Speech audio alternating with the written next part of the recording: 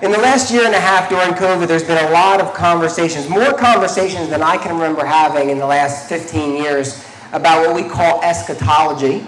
And eschatology is the study of future events. It doesn't just mean the end times, right? And so if you were a Jew and you were studying eschatology, that would include the Messiah and the unfolding of the revelation of God as the aspects that are recorded prophetically within the Bible come to fruition. And so it's not just the end of the world, but that tends to be what we think of as we think about eschatology.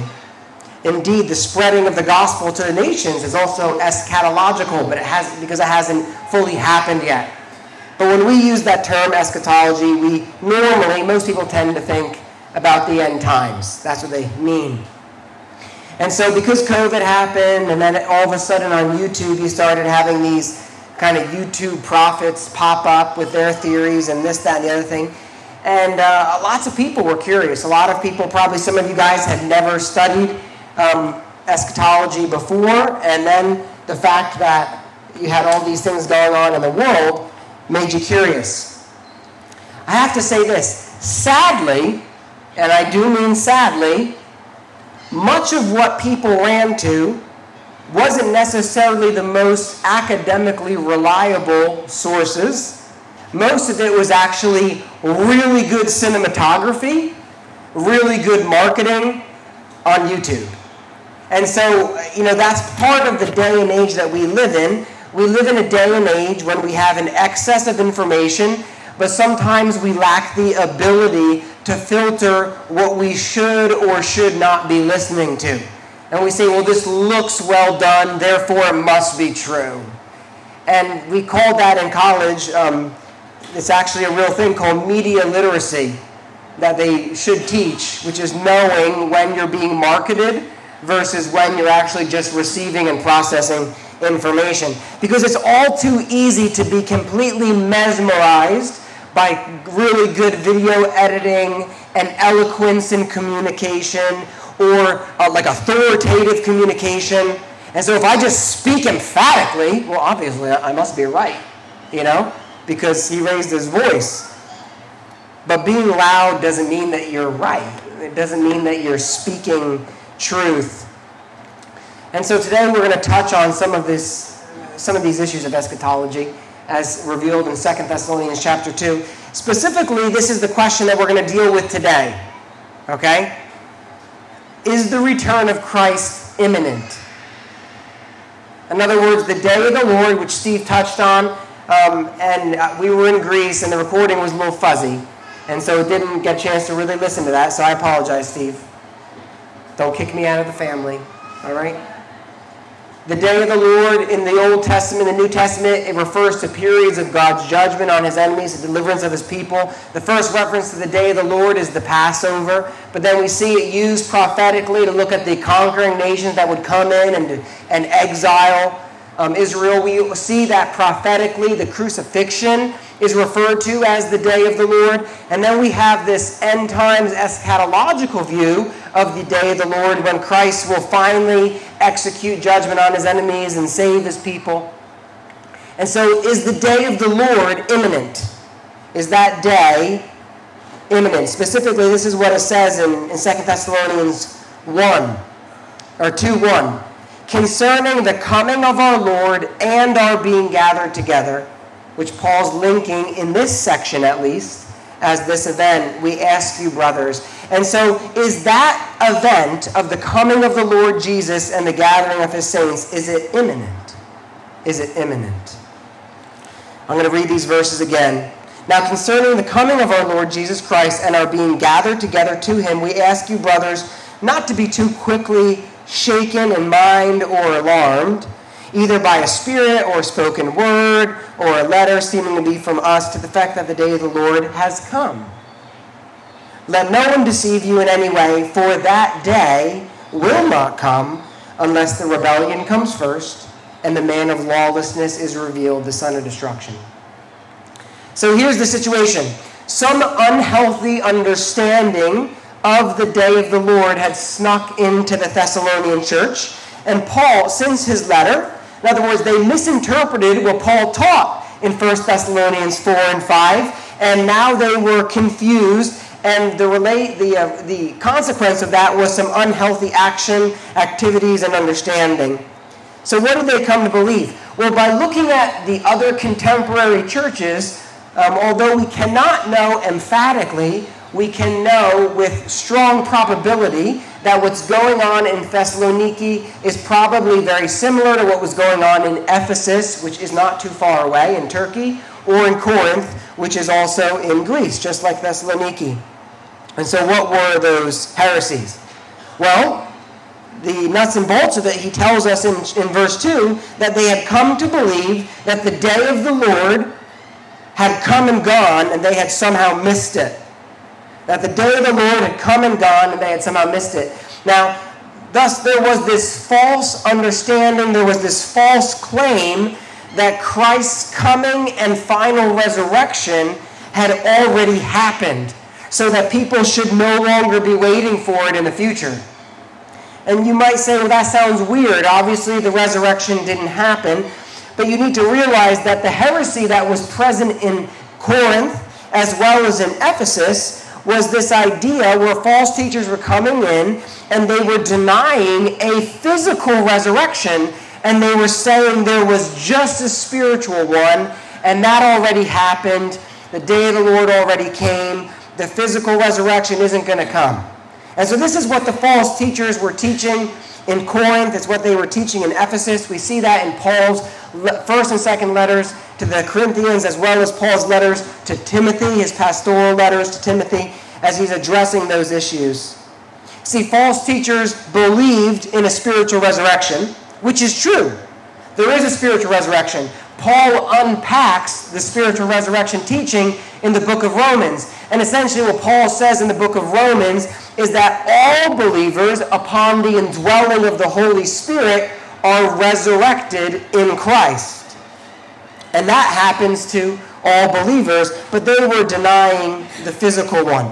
And so what's the end result of that false teaching? Well, the end result of this may have been that people were suggesting that Christ wasn't going to come back physically at all. That he was just going to come back spiritually. And, your resurrection was just kind of like a spiritual enlightenment. These are the early shreds that eventually lead to a heresy called Gnosticism. You had this hard separation. Anything of the flesh was evil. The spirit is pure. And so you had these Greek cultural syncretistic, that means a melding of concepts being mixed with the teaching of the resurrection. And so you can imagine the Thessalonians would be a little disheartened, because here Paul was talking to them in 1 Thessalonians, and now these false teachers are saying, whoa, Jesus already came back. And they're like, he did? Like, I didn't even notice it. Maybe it was that lightning bolt the other day. And they start to doubt. Maybe there's not a physical resurrection after all. And so what we need to realize primarily, especially in this first week, that what Paul is answering is a question of timing. He's answering a question of timing. And I want you to realize that this question of timing is not a unique problem to Paul's day and age. That Paul was dealing with it in that day and age, but we actually realize that we still struggle with this same heresy. See, Paul wants them to know that Jesus didn't come back yet, and he will come back one day, and there are two very clear markers that must happen before he comes back. And if you read the text, what I would say naturally, if you read the text naturally, it's very obvious that Paul's saying these two things must happen. Well, listen, nothing's new under the sun. In 1914, a Jehovah's Witness leader, which is a cult, claimed that Jesus had returned invisibly, right? That's same kind of heresy. Likewise, there are many modern mainline churches. When I say mainline, I mean like the kind of run-of-the-mill denominations that you think of when you think of Christianity in America. There are a large percentage of the modern mainline denominations that teach that Jesus will not return physically but that it's only spiritually in our hearts, that Jesus didn't actually come back from the grave physically. It was just like a euphoric sense of resurrection because they had this hope. And the same thing is true of us. All of those heresies are the same exact kind of heresy. In addition to that, we always have this pressing fear of imminency because there's a plethora of internet teachers who will point to every political leader under the sun and they'll say, well, Trump is the Antichrist, and Biden is the Antichrist, and Putin is the Antichrist, and Assad is the Antichrist. And they just start pointing at everybody under the sun and they say, well, that person. And so these are the things that Paul's addressing. Paul's addressing these kind of heresies, like these kinds of heresies. And so this is the implied question. When is Jesus going to come and gather his people? When is he going to come to execute judgment and gather his people? Did it already happen? Did we miss it? Now, we don't have the time today to discuss all of the various approaches to eschatology, but we do want to focus on that question. Is the day of Jesus' return and the gathering of his saints imminent? So let's read verse 2 and 3 again. Not to be quickly shaken in mind or alarmed, either by a spirit or a spoken word or a letter, seeming to be from us to the effect that the day of the Lord has come. Let no one deceive you in that way, because that day will not come unless the rebellion comes first and the man of lawlessness is revealed, the son of destruction. We're going to spend all next week on the son of destruction, just so you know. So here's Paul's command. Paul gives command. He says, do not be shaken. Do not be shaken. Do not be alarmed. Do not be deceived. Like I said a couple weeks ago, Steve talked about the day of the Lord in 1 Thessalonians chapter 5. Every day, every other place that Paul talks about the day of the Lord in Corinthians, he uses it to refer to this idea of the consummation of the latter days. Now, counter to Paul's teaching, they had come to believe that it already happened. I made that clear. But look what Paul says to them. His command is, do not be shaken. Do not be alarmed. He said, we need to remember something very important here. And this is extremely important in today's day and age. And so if you're kind of zoning out, listen to me. This is so important. I said it during worship. I'm going to say it again now. Eschatology is supposed to be a comfort, not a stressor. Eschatology is supposed to inspire hope in you, not alarm. If your eschatology makes you panic, it's probably wrong. Okay? Or you have the wrong perspective towards it. Eschatology is supposed to give you hope, not supposed to give you panic. True eschatology gives us stability, it gives us perseverance, it gives us confidence even in difficult times. So, what's the voice? Who is the voice who's bringing this panic into the lives of the Thessalonians? Well, Paul says, I don't care where it comes from. Look what he says. He says, if it comes from a spirit. In other words, if an angel claims to tell you something, if you have a dream in the middle of the night, if you are standing there and all of a sudden it's like a movie playing out before your eyes, if that happens, he says that there's a spoken word. I don't think he means beatnik poetry. I think he means that there's a spoken word like a word of mouth or a sermon or a false teacher comes through and teaches something. He says if that happens, he says even if you get a letter that looks like it was written by me, signed by me, if it looks like it and if it claims that it was written by me, he says I don't care if any of these things come, reject all of them. This is similar in Galatians to where Paul says, if anyone teaches a different gospel, let them be accursed. Whether it's an angel or whatever it might be. The point is, if you have a vision, or if you hear about someone who has a vision about the way the world is going to unfold, and it doesn't line up 100% with what Paul teaches, abandon it. Don't chew on it. Don't marinate in it. Don't test it up against all the events of the day and be like, oh, maybe that is Putin. No, Paul says ignore it. God does not change his mind, and what Paul taught was inspired by God.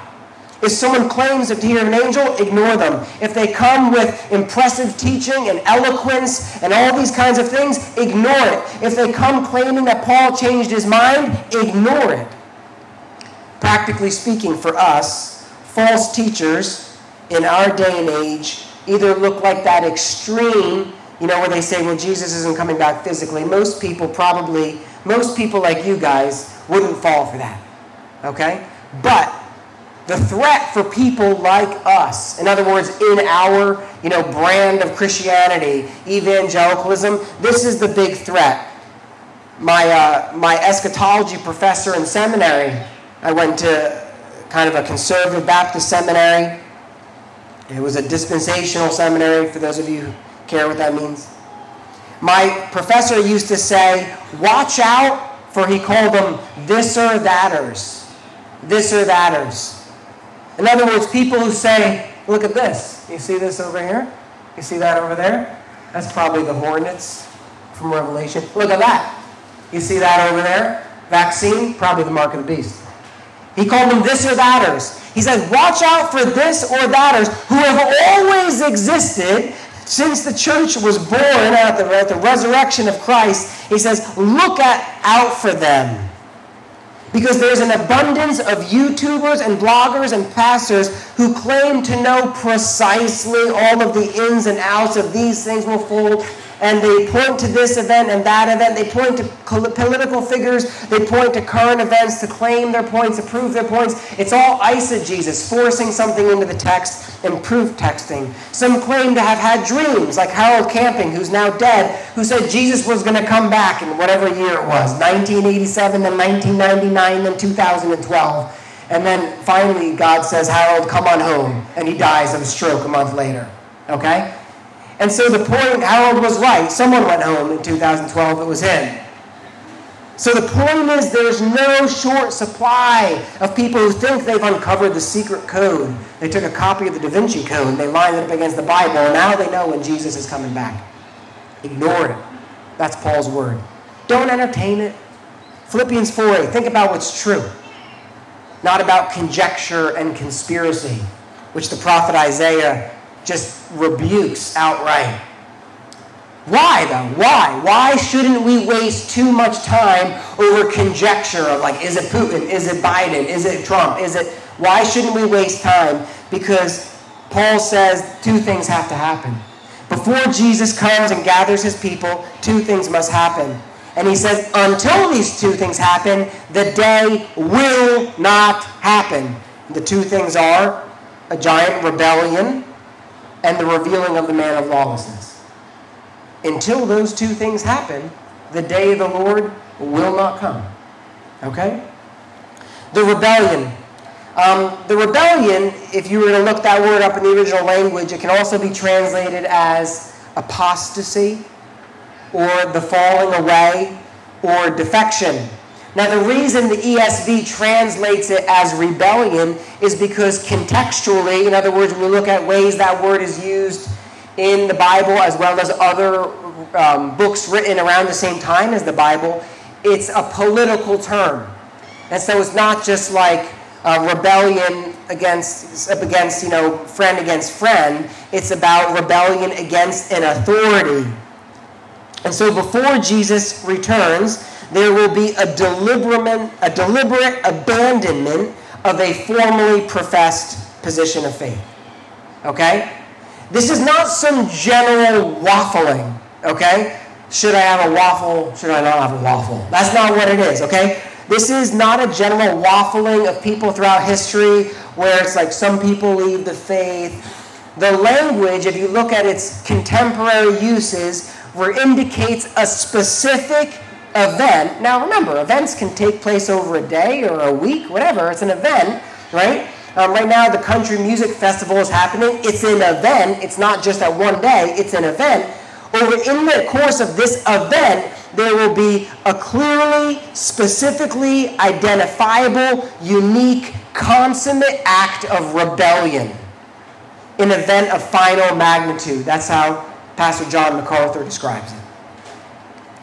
And such meaning is apparent because of the immediate context of false teaching. We see that in verse 1, verse 2, and verses 9 to 12, and the clear allusions to Daniel's prediction of an end-time opponent, which we'll talk about more next week.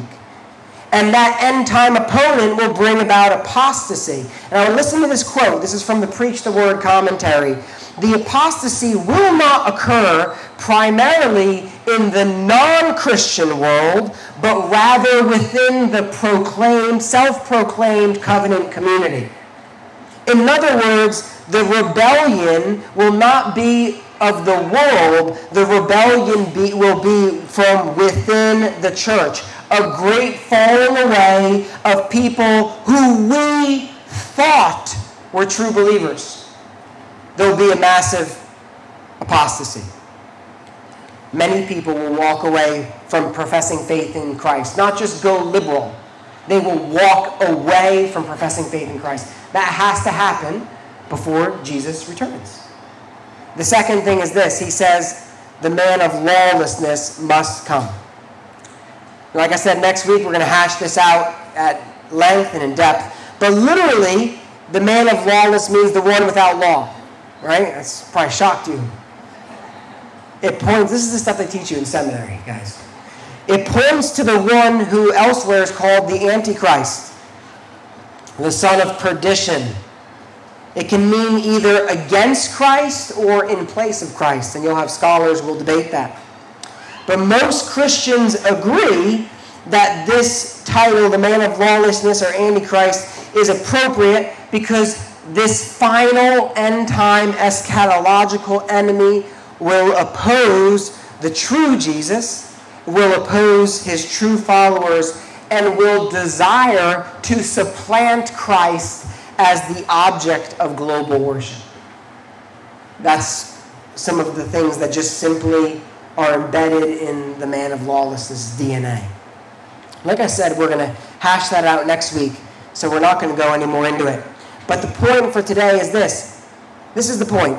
The man of lawlessness, the man of sin, the son of perdition, the Antichrist, will be revealed before Jesus is revealed. Right? That's the point. It's the same word used. And so the great falling away must happen. The Antichrist must be revealed. He will deceive many, if possible, even the elect. He won't deceive the elect. But if possible, he could, but he won't. That's what Jesus says. And then the end will come. Now, I wanted to break all of that off of the rest of the sermons for this chapter because otherwise it would be way too much for one day. So I want to give you 4 encouragements from this text as well as for the rest of these sermons. Encouragement number 1, do not be shaken by everything you see, hear, or read on the internet. Okay? Do not be shaken by everything that you see, hear, or read on the internet. I don't think that we can say there's been a great apostasy in the true church yet. I think we've seen a consistent trickle down over the course of 2 millennia. Okay? But we have not seen some rebellious event. Maybe it will come tomorrow. I don't know. Okay? Maybe it will come very soon, but I do not believe that it has happened yet. And I do believe the true church of Christ will know in their spirit when it comes. Okay? In other words, these things will be obvious because the Spirit within you will testify. The Spirit of Christ will testify to the Spirit within you. So remember, this is Paul's argument in the passage that Steve talked about in 1 Thessalonians 5. This is what he says. He says, Jesus is going to come back like a thief in the night at the day of the Lord. And he says, but you're not of the night, you're of the day. And so you're not going to be surprised. And you're like, whoa, Jesus came back? Are you kidding me? You're not going to be surprised when Jesus comes back because you're not of the night. But all of those who are of the night, for them, it's going to be like you got woken up in the middle of the night and they're going to be shocked. Like had no idea how they saw it coming. And we're going to be like, well, yeah, obviously. Like, have you not been paying attention? So remember that. Again, remember, don't be alarmed by everything you see, hear, read, by this new video, this new TikTok, that new TikTok, right? This blog, that blog, this vision that some guy claimed to have had 30 years ago, and now, well, I don't know, let's see. Don't be alarmed. Don't be alarmed. Eschatology should be a comfort, not a stressor. Eschatology is about perseverance. If you're so stressed out about the end times, either you're wrong or you're missing the point. All right, I hope that's not too blunt. This is about encouragement, not about stories of the boogeyman. Okay? Second encouragement. Don't be afraid of the end. Don't be afraid of the end. If you track the historical teaching of the day of the Lord, it is not judgment for you. It is victory for you. It is judgment on God's enemies. It is victory for his people. The same way that the day of the Lord in Exodus was used to describe the Passover and then the defeat of the Egyptian army, the same way the day of the Lord referred to the crucifixion and resurrection of Christ, the day of the Lord is judgment on your enemies and victory for you. You don't need to be afraid. It's going to be over like that. Right? It's going to be over. You don't need to be afraid. Jesus wins. When it comes to the day of the Lord, regardless about who is right with timing, right? There's lots of arguments about timing. You know, is there a rapture? Is there not a rapture? Is there a little tribulation? There's not a little tribulation. We can talk about that stuff another day. But remember, this is to your glory and to your benefit. That's what you need to cling to for this purpose today. You are secure in Jesus if you know Jesus. God loves you. He chose you. He redeemed you. He will restore you fully. And because of these unbreakable promises, we can be confident.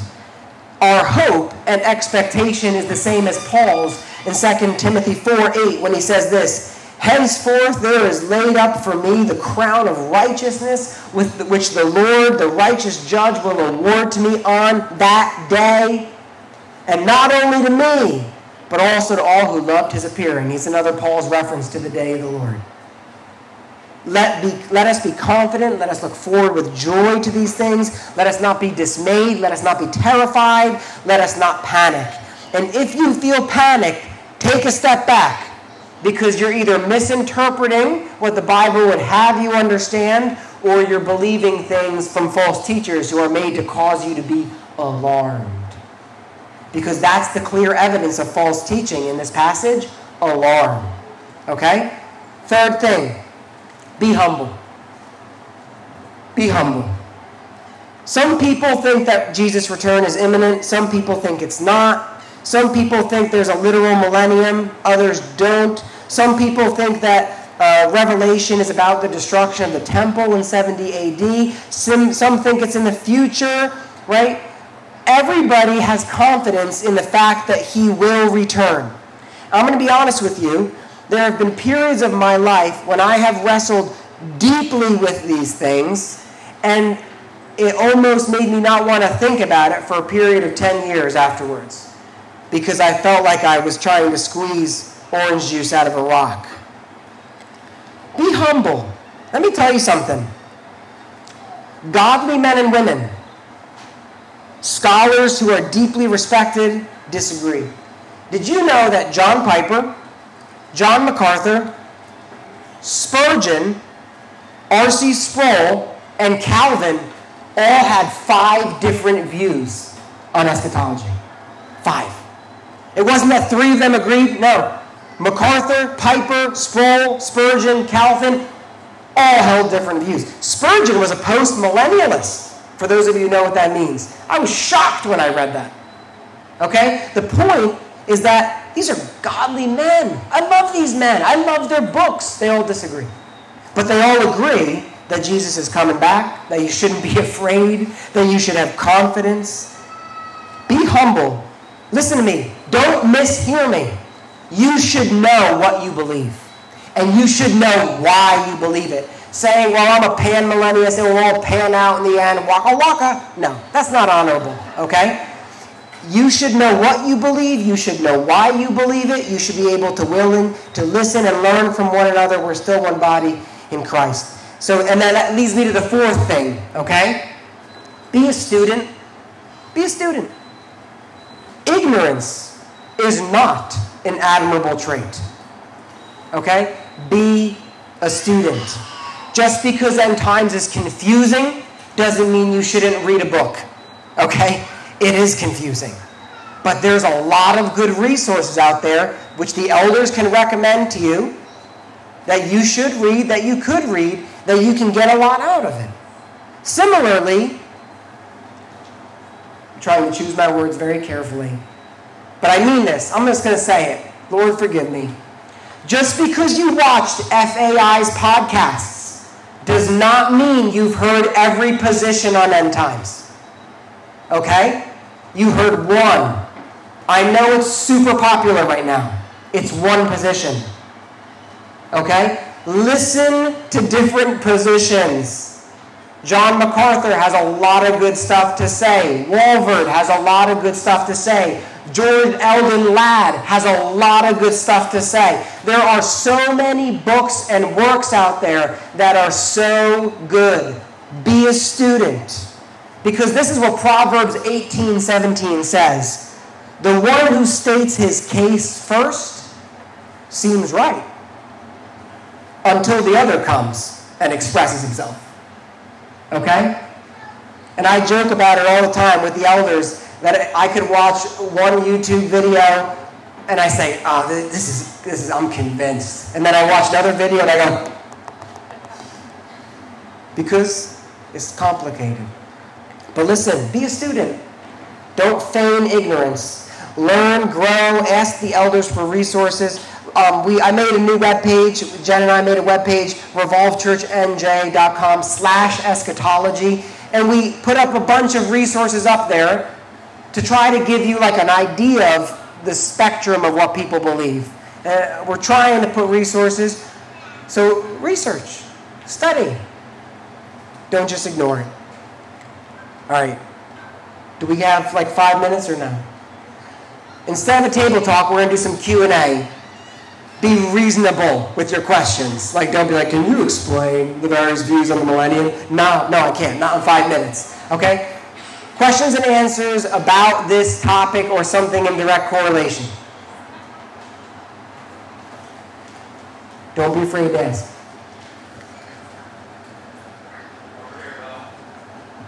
Yes? So, in regards to the end times, for us as believers, God's plan is going to play out. So, my faith in the Bible came from studying eschatology back 20 years ago. I don't see a relevance for us now. Our walk is going to be based on our life applications. God's going to play out what's pre-millennium and post-millennium.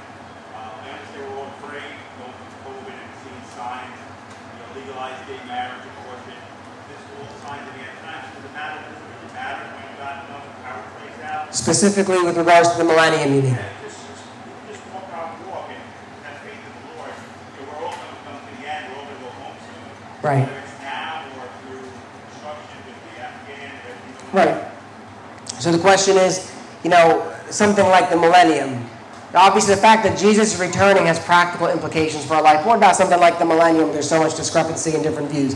And so remember that eschatology, I'll make some general comments. Eschatology should inspire you to have hope. It should inspire you to persevere. It should give you confidence that this isn't an arm wrestling match between Jesus and Satan. That this is, as Breton said on our doctrine class, this is like D-Day and V-Day. That the war was won on the cross. And now we exist in this tension of already but not yet, waiting for Jesus to ultimately reign completely and fully.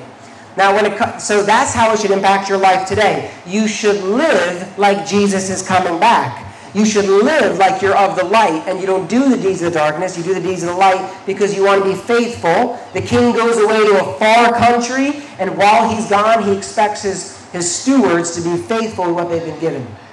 I'll make this comment specifically about the millennium and how it is relevant for today. I think regardless of who you are in your position on the millennium, the reason the millennium has practical implication today is because it has practical implication for your hermeneutics.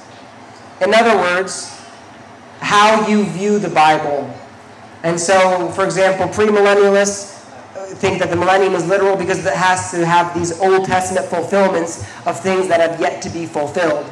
And so that practically has to do with how they read the Bible and how they view the faithfulness of Christ. Okay? The amillennialists view the millennium as more spiritual. And so there's a different sense of current victory that maybe a premillennialist would not have, that an amillennialist would have, because they view Christ as currently reigning in an already not yet fashion. Postmillennialists, because they think the gospel will ultimately bear fruit to fruition and then the end will come in a positive way, to put it really, it's kind of a dumbing it down, but that things are going to get better and better until Jesus comes back. So that gives them today a different sense of optimism, right? And so depending on how you view the millennium will change the way you view the Bible. It should be the way you view the Bible will change the way you view the millennium, but I'm trying to say they're intertwined. I got one more question, 2-minute question.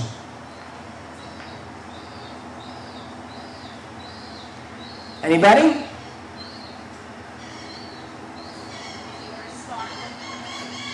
Gotta be louder. If you start looking into the different views, what book do you suggest that is a good resource at this time? If you're just dipping in. If you're just dipping in, Zondervan Academic, I think it's Zondervan, puts out like those 4 views books. You know, it's like 4 views on the rapture, 4 views on Revelation. On the most basic level, those books are great. Because you're going to realize, I totally disagree with that one. I actually feel like I'm pretty lined up with this. And you get to hear them written by their own proponents, right?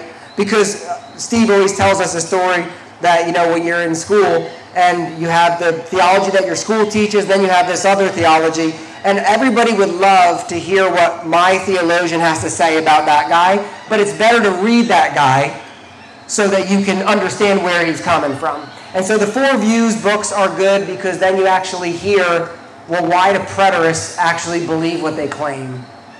You know, or why do postmillennialists or premillennialists, those sorts of things. But again, there's also some resources on that eschatology page where we link to some articles, and we're trying to represent the different views. All right, if you have other questions that you were too embarrassed to ask in front of people, feel free to come up. Maybe some of the other elders can come up and field some questions as well. But let me pray for us, and then you guys can line up over there to get the kids. Father God, I do pray that you'd help us to understand these things. I do think they're important. And Lord, I do believe that you want us to be inspired to have hope in the midst of it. And so, Father, I pray that as we look at the next few weeks, that this would be honoring to you in a way that is both humble but also doesn't run from difficult questions and conversations. And so, Lord, help us to be inspired to be humble and to learn more and to focus on you. We thank you that ultimately you will return. Amen. All right, guys, have a good week. If you want to come up and chat, I'll be here.